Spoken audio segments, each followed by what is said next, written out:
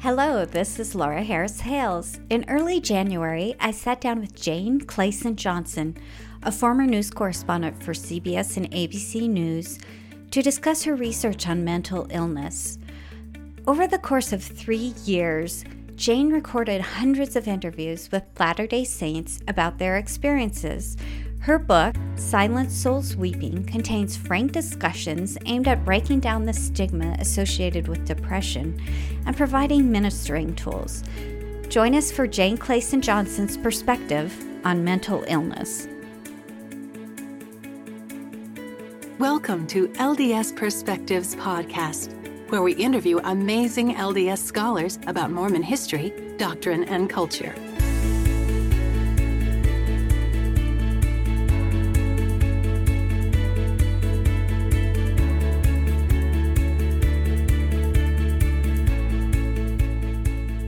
Hi, Jane. Thanks for joining us today. It's nice to be with you. Thank you for having me. Our discussion today is based on your new book, Silent Souls Weeping, Depression, Sharing Stories, and Finding Hope. What was your goal in writing Silent Souls Weeping? I wrote this book after my own unexpected and quite harrowing experience with depression. And after I had experienced that and come out of it, I started talking with other people about what had happened to me, and I started to realize how many people had experienced the same thing or something similar, and they had suffered in silence like I had. I just couldn't get over how damaging that was for their families, for themselves. I knew how damaging and difficult it was for my own family and certainly for me.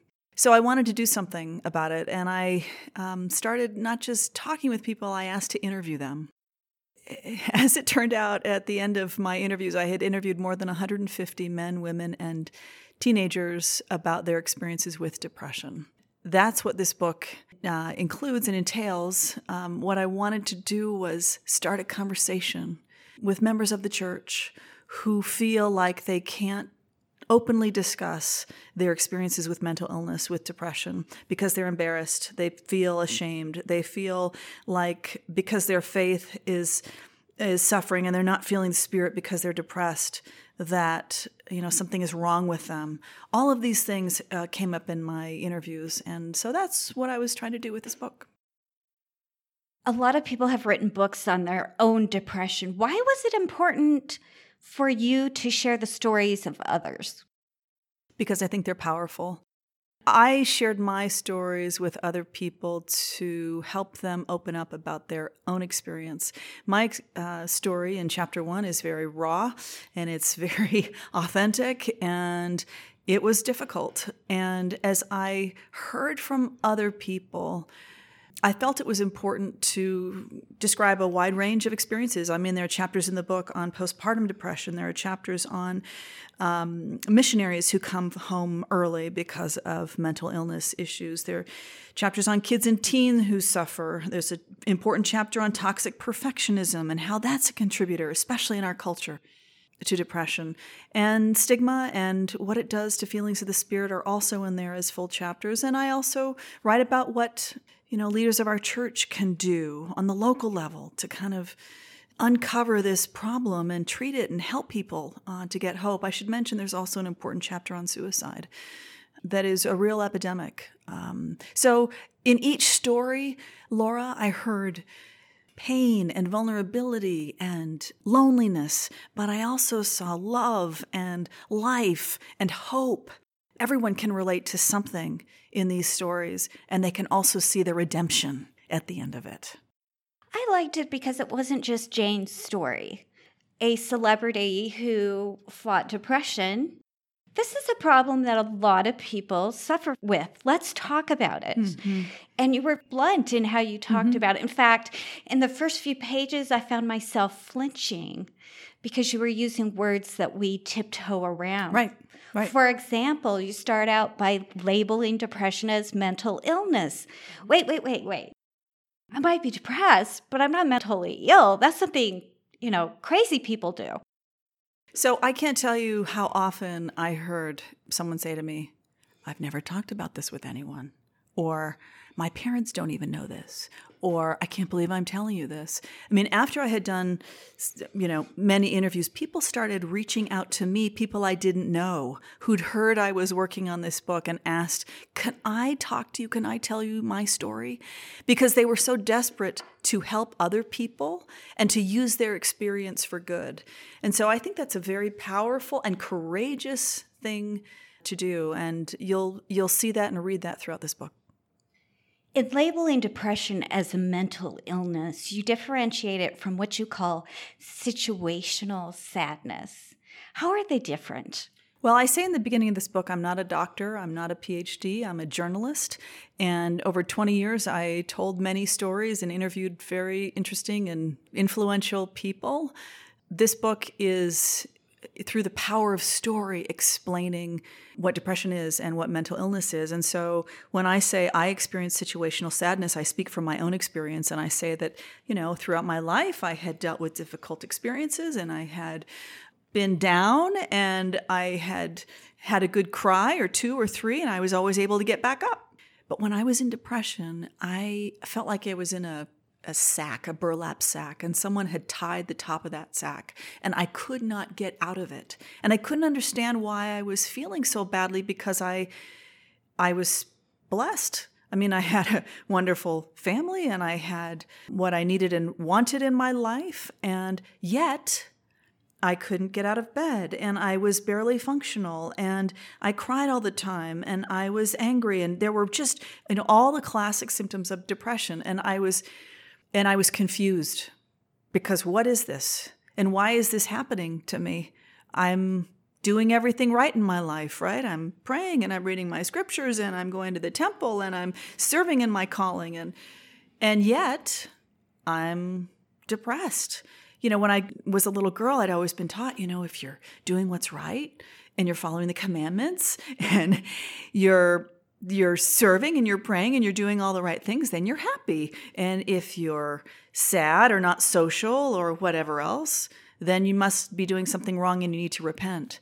So for me, depression was very real, and it was a tunnel vision of sorts, sort of a collapsing of possibility.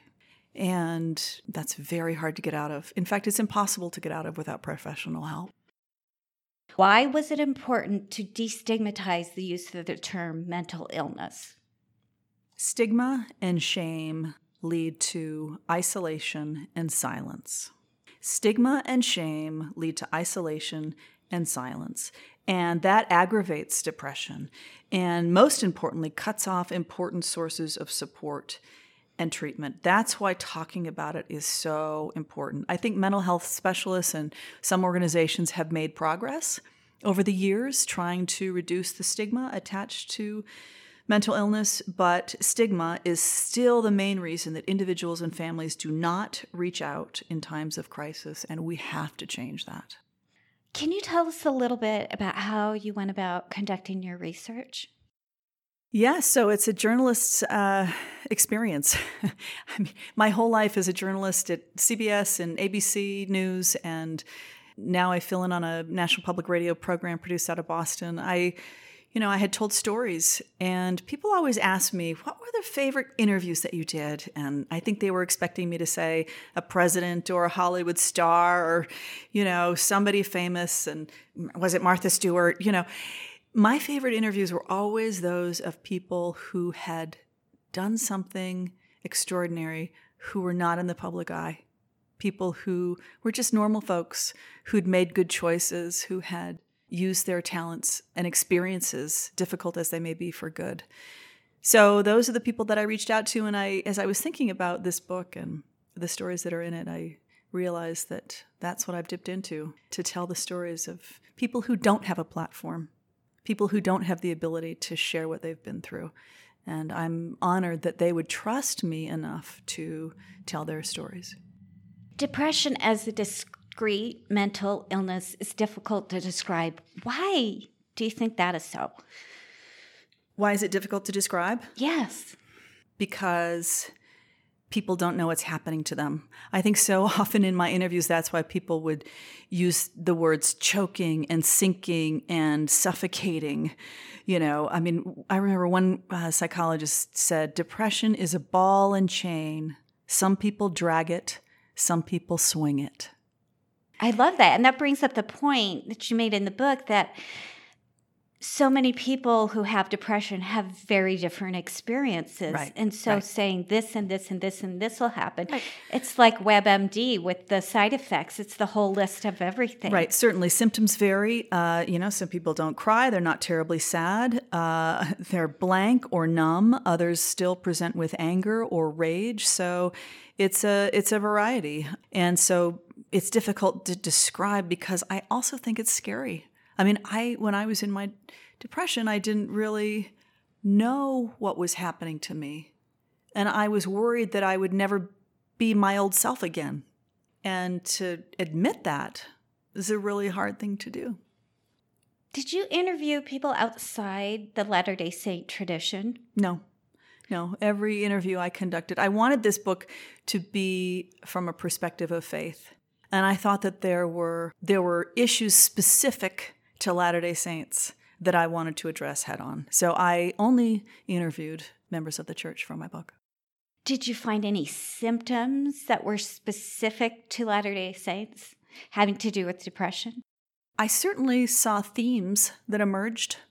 There were two themes that emerged. The first was the stigma attached not only to a mental health diagnosis, but to the medication prescribed and even to the therapy required for treatment.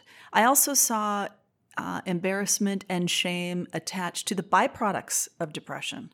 You miss a semester of school, or you're out of step socially or employment-wise because of your illness. And the other thing I noticed was that many people blamed themselves, that they must have done something to cause this, that they must have done something, this was their fault. So that was the first theme. And the second theme was this inability to feel the Spirit that was very prevalent in every interview that I did. And disconcerting for the people Disconcerting. as well. That's right. Because often, people would say, well, if I just pray more or if I just serve more, this will go away. And then when they kept doing those things and don't get me wrong here, please, prayer and temple attendance and scripture reading are essential for life. They're the most important things we can do. But would you sit in the corner and pray your heart disease away? No, you would pray and you would go to the cardiologist. When you have diabetes, you take your insulin. When you break your arm, you get a cast. Depression is a physical condition that requires treatment. And so I think that's a really important point to hit home, especially with our LDS audience.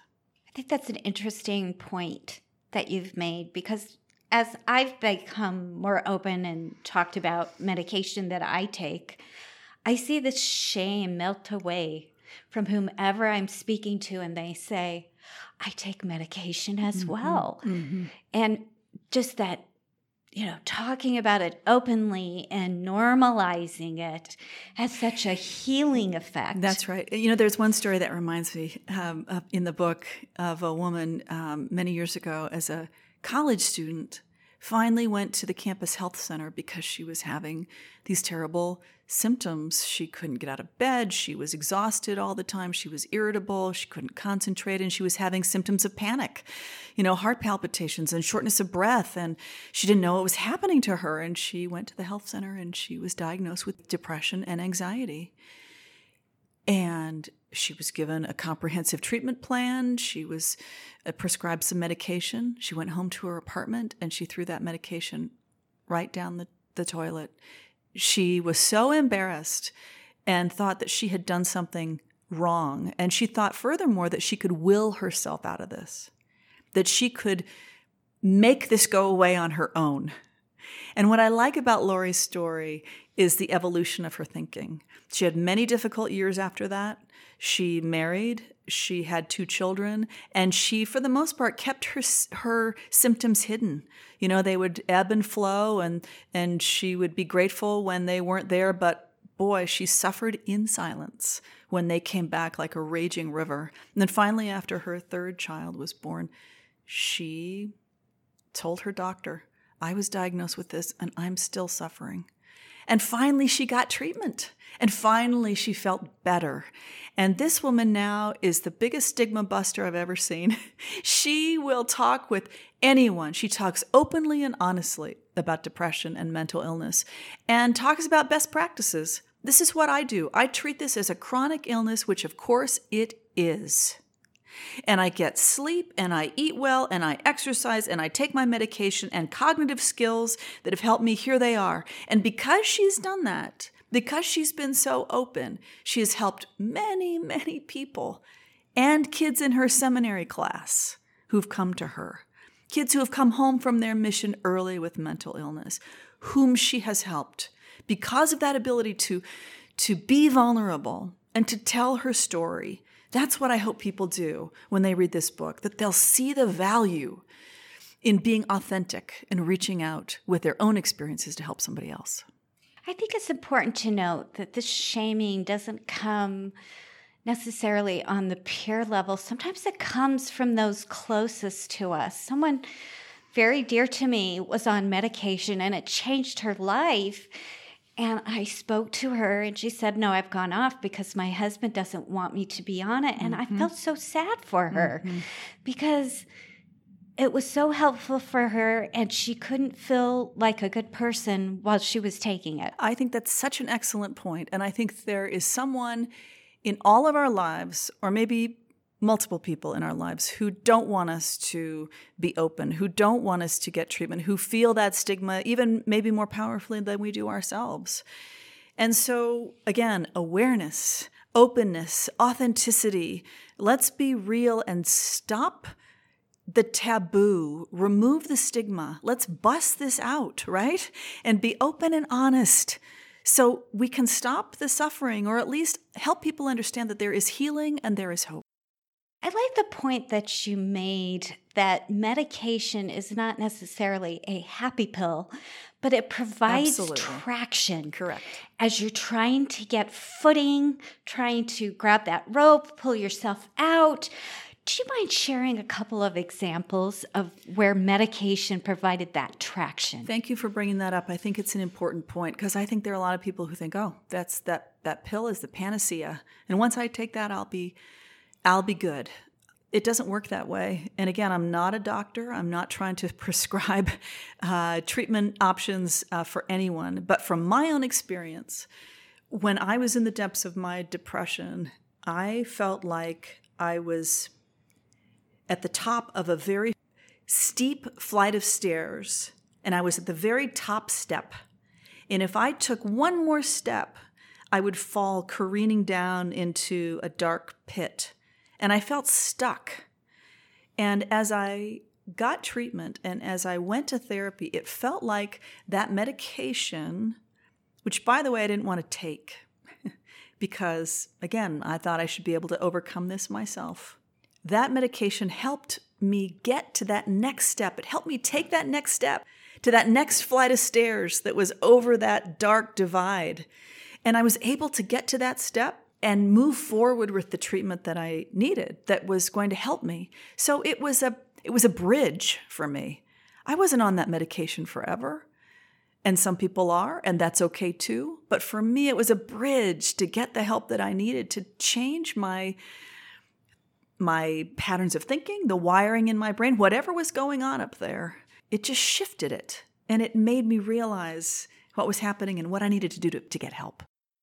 It's also interesting to note that medication for depression or anxiety, which you also cover in this book, is not instant. It's not like Tylenol, within 6 or 8 hours, you'll know if it has worked. You mentioned diabetes. I have 2 children who have diabetes. Insulin within 2 hours. I know how effective it's been. Sometimes it takes months or years to find the correct medication.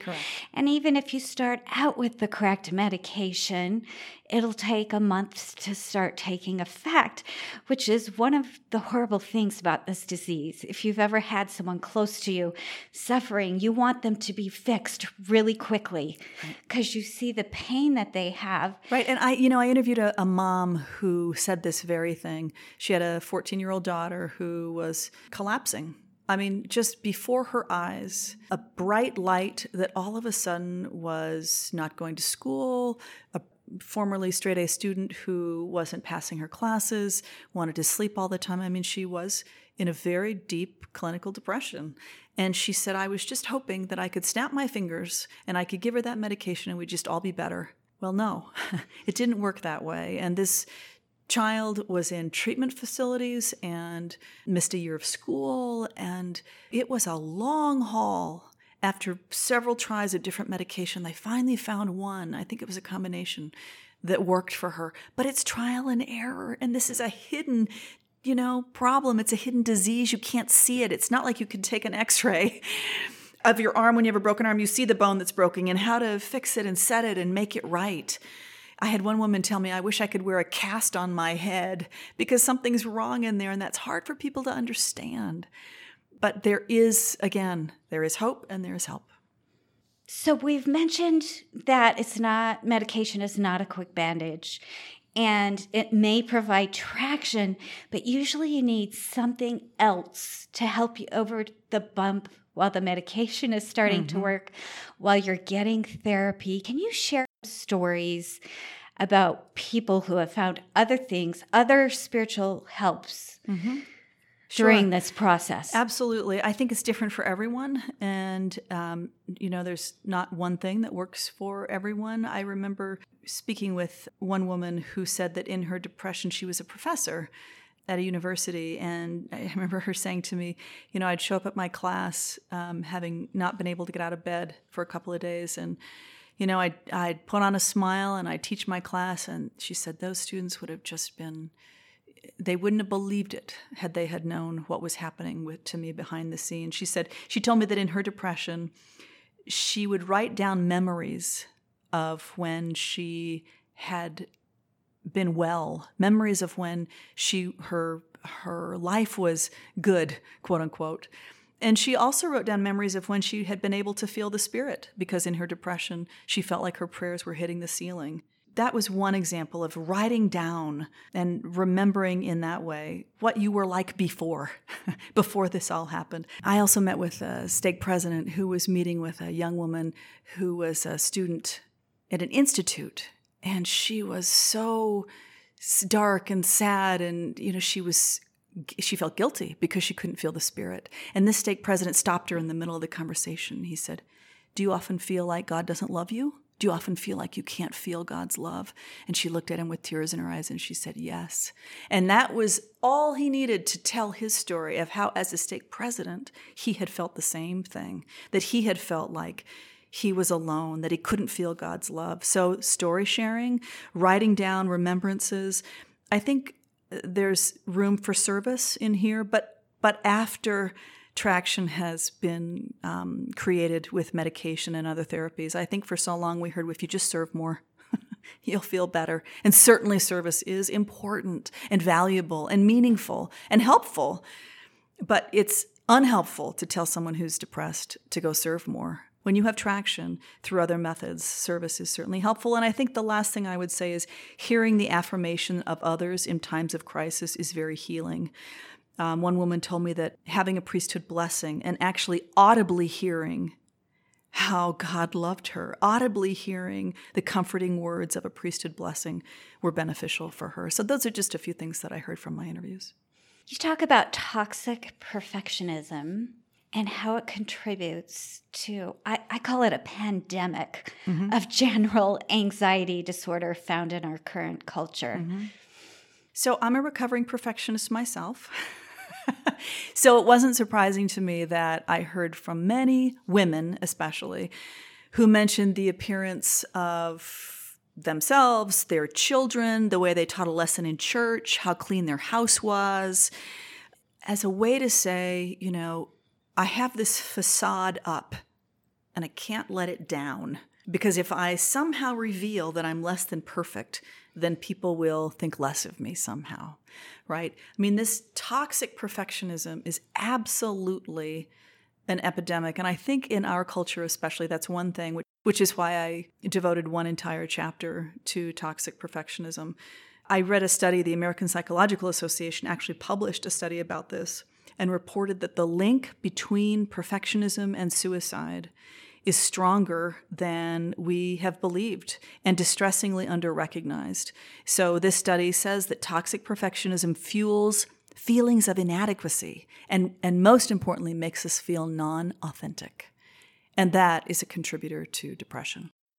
You include a really interesting discussion about a not good enough cycle. Mm-hmm. Can you describe that for us? When we feel like we're not good enough, we feel like we can't be our authentic self, that our offering is not enough, then that sends us into a place where you feel like anything I do is not going to be good enough and I must be a bad person and therefore I'm doomed. It's like one step leads to the next, which leads you down this dark black pit. Let me tell you a story that I share in the book. We took one of our children to a class to help that child deal with anxiety. And I'll never forget the exercise that the psychologist had us do this one day. She brought in a load of boxes on a cart, and she brought in next to those boxes some magazines and some scissors and some tape. And over the course of the next hour, our job was to work together, my child and I, to put together pictures, to cut out pictures that on the front of the box represent who we are, how we present ourselves to everyone, who we want, what we want our image to be. And then on the inside of the box, we're supposed to tape pictures from all those magazines of who we are when nobody's watching. When nobody else is around, who are you really? So we did that, and at the end of the hour was a very powerful lesson. There it was in that box. And the psychologist told us that the lesson is that the more the outside of the box matches the inside of the box, the healthier your mental state, the healthier you are mentally and emotionally, because you're not trying to put on a show. You're not trying to be inauthentic. You are who you are, and that's good enough. So I keep that box by my bedside now as a visual reminder of how dangerous, damaging, and potentially deadly toxic perfectionism is. And the key to that phrase is toxic. Mm-hmm. It's okay to be particular. Absolutely. We should all have high standards. Exactly. Yeah. But and it's okay to desire to improve yourself and to have things exact and clean. Mm-hmm. It's when it takes over your life and makes you feel bad about yourself. Well, toxic perfectionism is contrary to the gospel principle of perfection in Christ, right? It's not just emotionally unhealthy, it's spiritually unhealthy. We take that verse in Matthew chapter 5, be ye therefore perfect, and we put it on steroids. This is not what the Savior intended, this toxic perfectionism that is creeping into our culture, which, by the way, is fueled by social media. We go on our social media feed, and there's all the perfect, happy, shining moments of glory in everybody's life, the perfect vacation, the perfectly dressed child. It just goes on, right? And we see that, and we think, oh, I'm not good enough. I got to be better. I got to be like that. It's a real problem.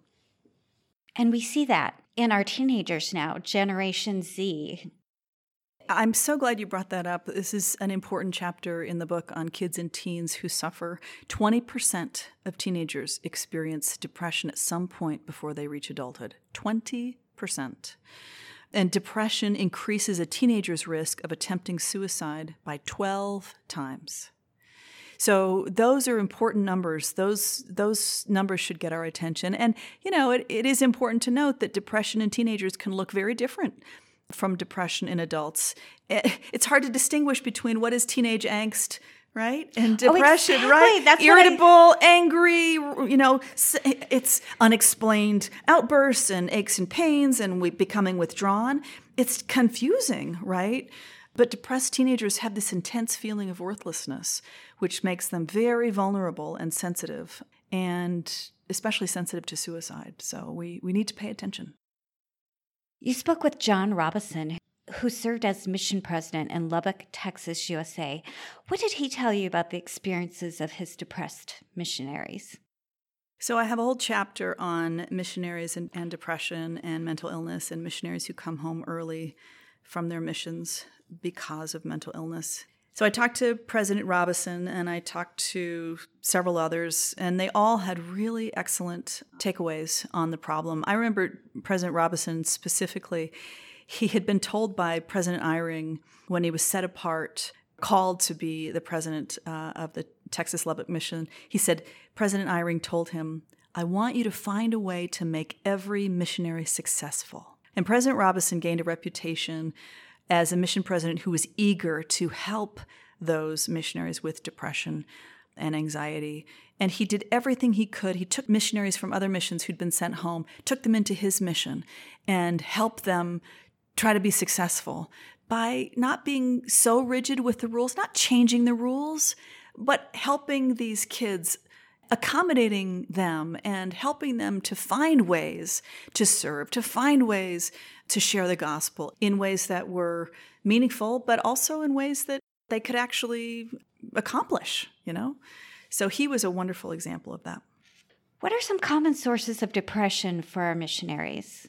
So from what I heard, the pressure to be successful is a big one, which is important. We all want to be successful, but taking it to an unhealthy degree. I interviewed President Kevin Calderwood, who was a former president of the New York South Mission, and he said something very interesting. He said missions are really hard, and missionaries have this perception of what they think a mission will be before they leave. They think that they're going to be on this spiritual high. They're going to be ammon the day they get into the mission field. They're going to run. People are going to run to the font when they start testifying, and they get out into the field, and people start rejecting them, and they have to get up at 6:30 in the morning and study and stay focused, and it's hard. And they're thinking for themselves for the first time, and they may be lonely. Sometimes they are struggling. There are a lot of contributors to this, but I think like any other form of depression, it's something to be very aware of. 34% of missionaries who come home, according to one study by Dr. Chris Doty-Yells at Utah Valley University, 34% had a physical illness or injury, but 36% had mental health concerns when they were sent home from their missions. So it's real prevalent. In your interviews, did you come up with any ideas that we can use to help reduce the stigma for missionaries that come home early because of depression? Good question. In our wider congregations or in our families? Yeah, so there's one example in the book that I really like, a mother whose son came home from his mission early. And this was a very difficult situation, but she decided that she was going to send out an email to members of the ward, to her family, to anyone who knew her son. She was going to send out an email, and she was going to explain what had happened. And she was going to say that, well, here's what she said. She said, "Dear friends, we want to let you know that Max will be returning home today from his mission to receive treatment. He will be receiving a medical missionary release. He is suffering from a deep depression that none of us, including mission leaders, knew about." And then she goes on to talk a little bit. At the end, she says, and I love this, "While we respect Max's privacy, we also want you to know that our door is open to visit, to discuss, to better understand. Please don't worry about how to interact with him or us. Just go for it." I love that because she just eliminated the stigma, right? She was very open about it. Our son is coming home. This is the reason. And please come over. Essentially, she's pleading there, show him some love. Welcome him home. He's had this struggle. And what was so interesting, she went on to tell us in the next paragraph, we talk about how on Max's first Sunday back to church, a high councilman felt inspired to talk about his own early release from his mission. And he shared that experience with the ward, and there's Max listening to this on his first Sunday back, watching this faithful, wonderful, happy man share that had been part of his life experience. And here he is standing to tell about it without any embarrassment, without any stigma. And so because Max's family was so open, because they were willing to be vulnerable and share this experience, Max didn't have to worry about the stigma. All Max had to do was worry about getting better. And I love that example. I love it too. You call attention to the fact that there's a societal epidemic of suicide. Can you share some of your research with us? Because you had some great statistics. So I think the numbers, they're distressing, but the numbers speak for themselves, certainly. There's been a 28% increase in the suicide rate in the United States over the last 20 years. The World Health Organization reports that suicide is the second leading cause of death among people ages 15 to 29. And in Utah, the Department of Health reports that 1 in 4 teenagers say they have recently seriously considered suicide, which is quite a grim statistic because already in Utah, suicide is the number 1 cause of death for young people ages 15 to 24. That is a startling statistic. The number 1 cause of death, suicide, for our young people ages 15 to 24 in the state of Utah. Our LGBTQ kids are at special risk if they are rejected by their parents. They are more than 8 times more likely than non-rejected youth to attempt suicide. And they also report high levels of depression if they are rejected in their communities, but specifically by their parents. It's also important to note there's been a 70% increase in the suicide rate in the United States among girls just over the last 8 years. So, you can go on and on. These numbers are heartbreaking. And you can hear from them and see in them that this is truly a crisis. It is an epidemic. I'm sure all of us have acquaintances who have been touched by suicide or someone close to us. You mentioned in the book within a space of a year, 3 people you knew committed suicide. Right. Within our family's reach, 3 different people took their lives. One father of a little daughter in my son's class, a woman in my ward, her son took his life, and then a friend here in Utah, his son took his life within the course of 12, 13 months. We all know somebody who has made this terrible choice. Suicide is stigmatized in our culture, but before we even get to that, there's a stigma attached to suicide ideation, so much so that people who experience it kind of get scared. Mm-hmm. Like, what is happening to me? Mm-hmm. One counselor told me something extremely comforting one time, which I've shared with others, and that's that suicide thoughts are not uncommon. Mm-hmm. And I was shocked by that. Mm-hmm.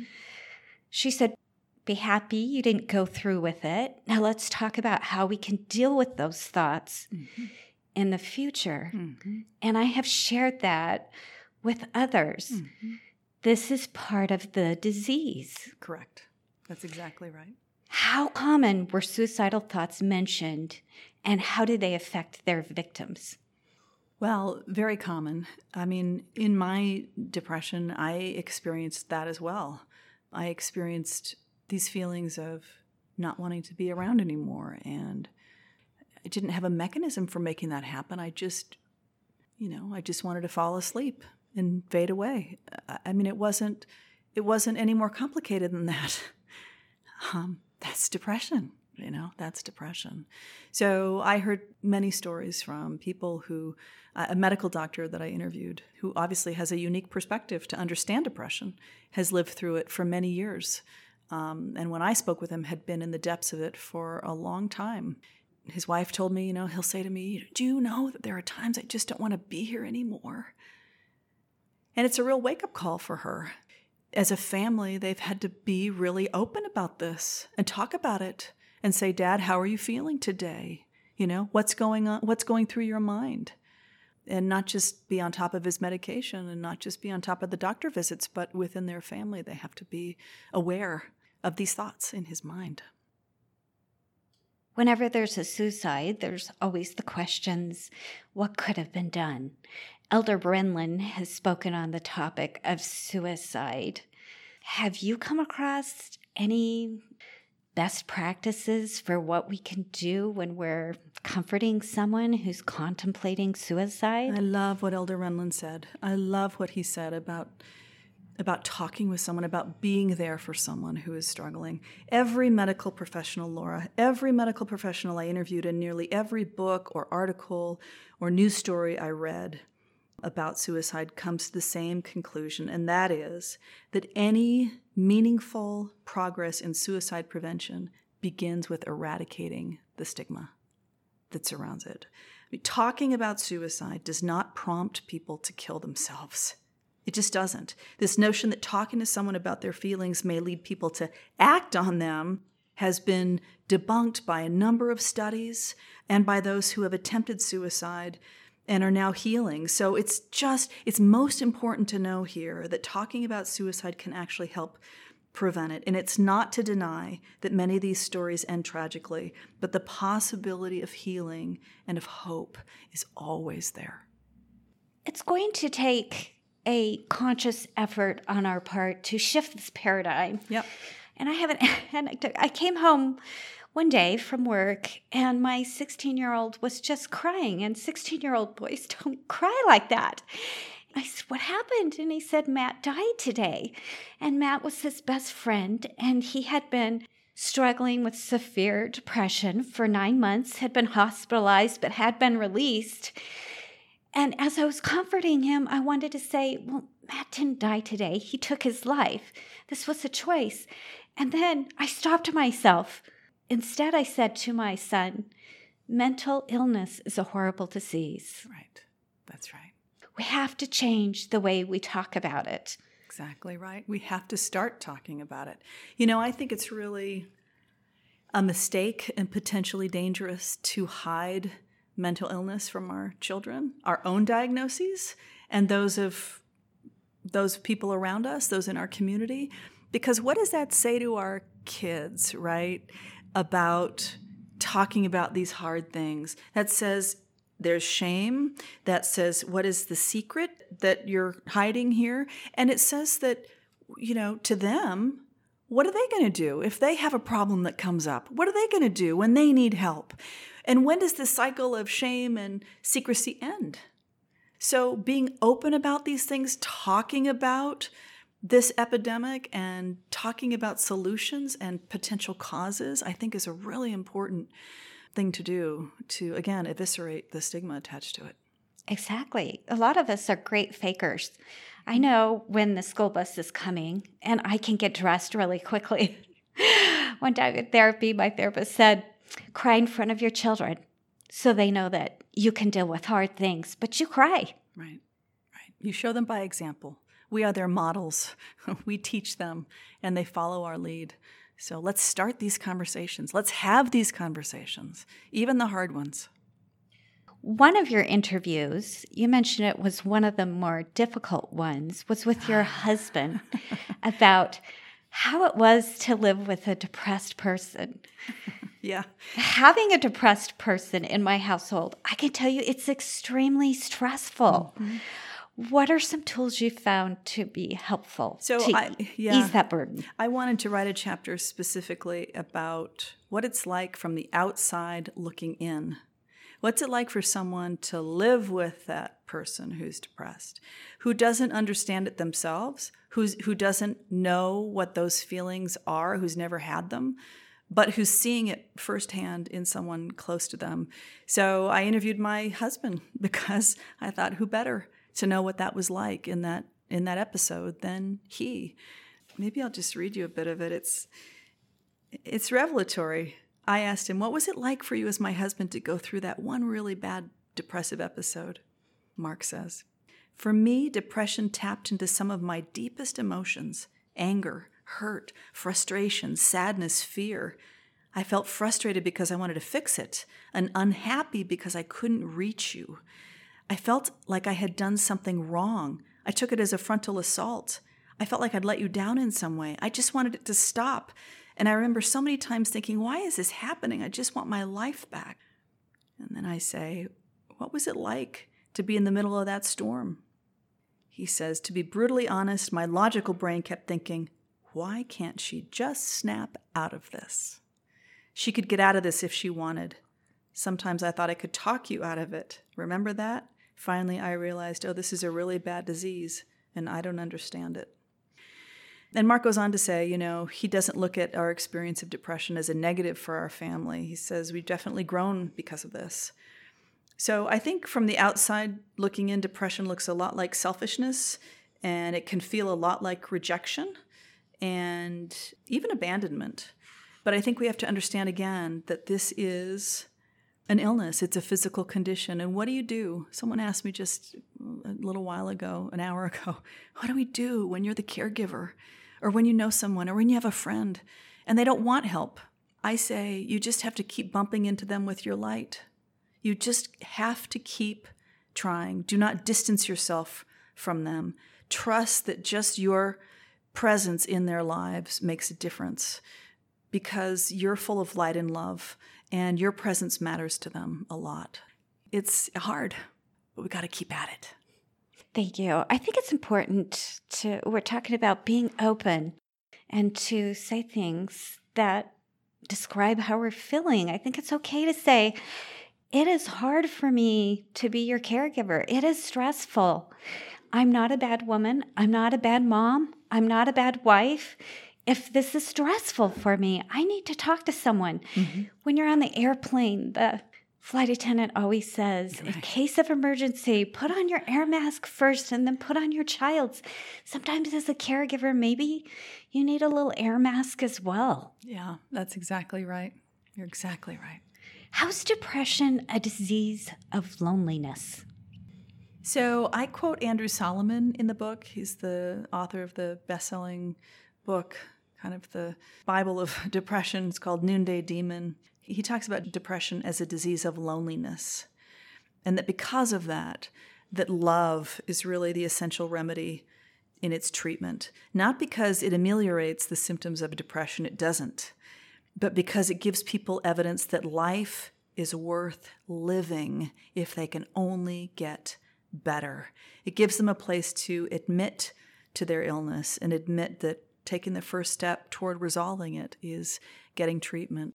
We live in a time when we are becoming increasingly isolated with social media and technology and families spread out and scattered. We're lonely. We're lonelier than we used to be, and that's certainly a contributor to depression as the epidemic that it is. You wrote that depression thrives in secrecy but shrinks in empathy. Yes, a friend that I interviewed, a young man that I didn't know before I started all this, named Seth, told me that, and I just love it. Depression thrives in secrecy but shrinks in empathy. Think about that. Think about the possibilities of that. Think about how we could change if we just changed our mindset, what that would mean for the people that are struggling, who are suffering in silence, if we had more empathy, if we had more compassion, if we had more understanding, if we understood the facts, if we understood the symptoms of this disease and actually treated it as the disease that it is, the physical disease that it is. Think about what could change. We wouldn't blame people for having depression. Can you imagine if we blamed someone for having cancer? Never. We would never do that. If you just tried hard enough. If you just try harder to get that tumor out of your liver, yeah, you'll get better. We would never do that. The same principle applies. We have to do the same thing when it comes to depression and mental illness. Empathy, empathy, empathy. Get rid of the secrecy. Get rid of the stigma. And have empathy and understanding. I love that. A friend talked to me the other day, and she was suffering from depression. And she said, I went to my ecclesiastical leader, and she said to go to a professional. I'm so broken, I have to go to a professional. No, I told her, that's what the church is telling people now. This is a disease. We don't treat cancer with a bishopric interview. And we don't treat depression. We can get some empathy there, right, but we really need to seek a professional. Yeah, and I think sometimes we expect too much of our bishops and our exactly. priesthood leaders. They're not counselors. They're not professionals. There are advocates. There are advocates with the Savior, but they're not there to medically treat us. They're there to help us and encourage us. But, we have to take steps on our own and follow their advice when they say, need to see a professional. Thank you, Jane, for doing this research, writing this book, and visiting with us today. Well, thank you. I appreciate your interest. And I would just say, I never thought I would say this, but I am grateful for the journey of depression because what it has taught me and the people that I've met along the way who have shared their stories with me, I'll never forget them. And I hope that they help a lot of people understand this terrible disease better. Thank you. Thank you. Be sure to check out ldsperspectives.com to subscribe, catch up on past episodes, download transcripts, and find show notes. LDS Perspectives Podcast is not affiliated with The Church of Jesus Christ of Latter-day Saints. The opinions expressed represent the views of the guests or the podcasters alone. While the ideas presented may vary from traditional understandings or teachings, they in no way reflect criticism of LDS church leaders, policies, or practices.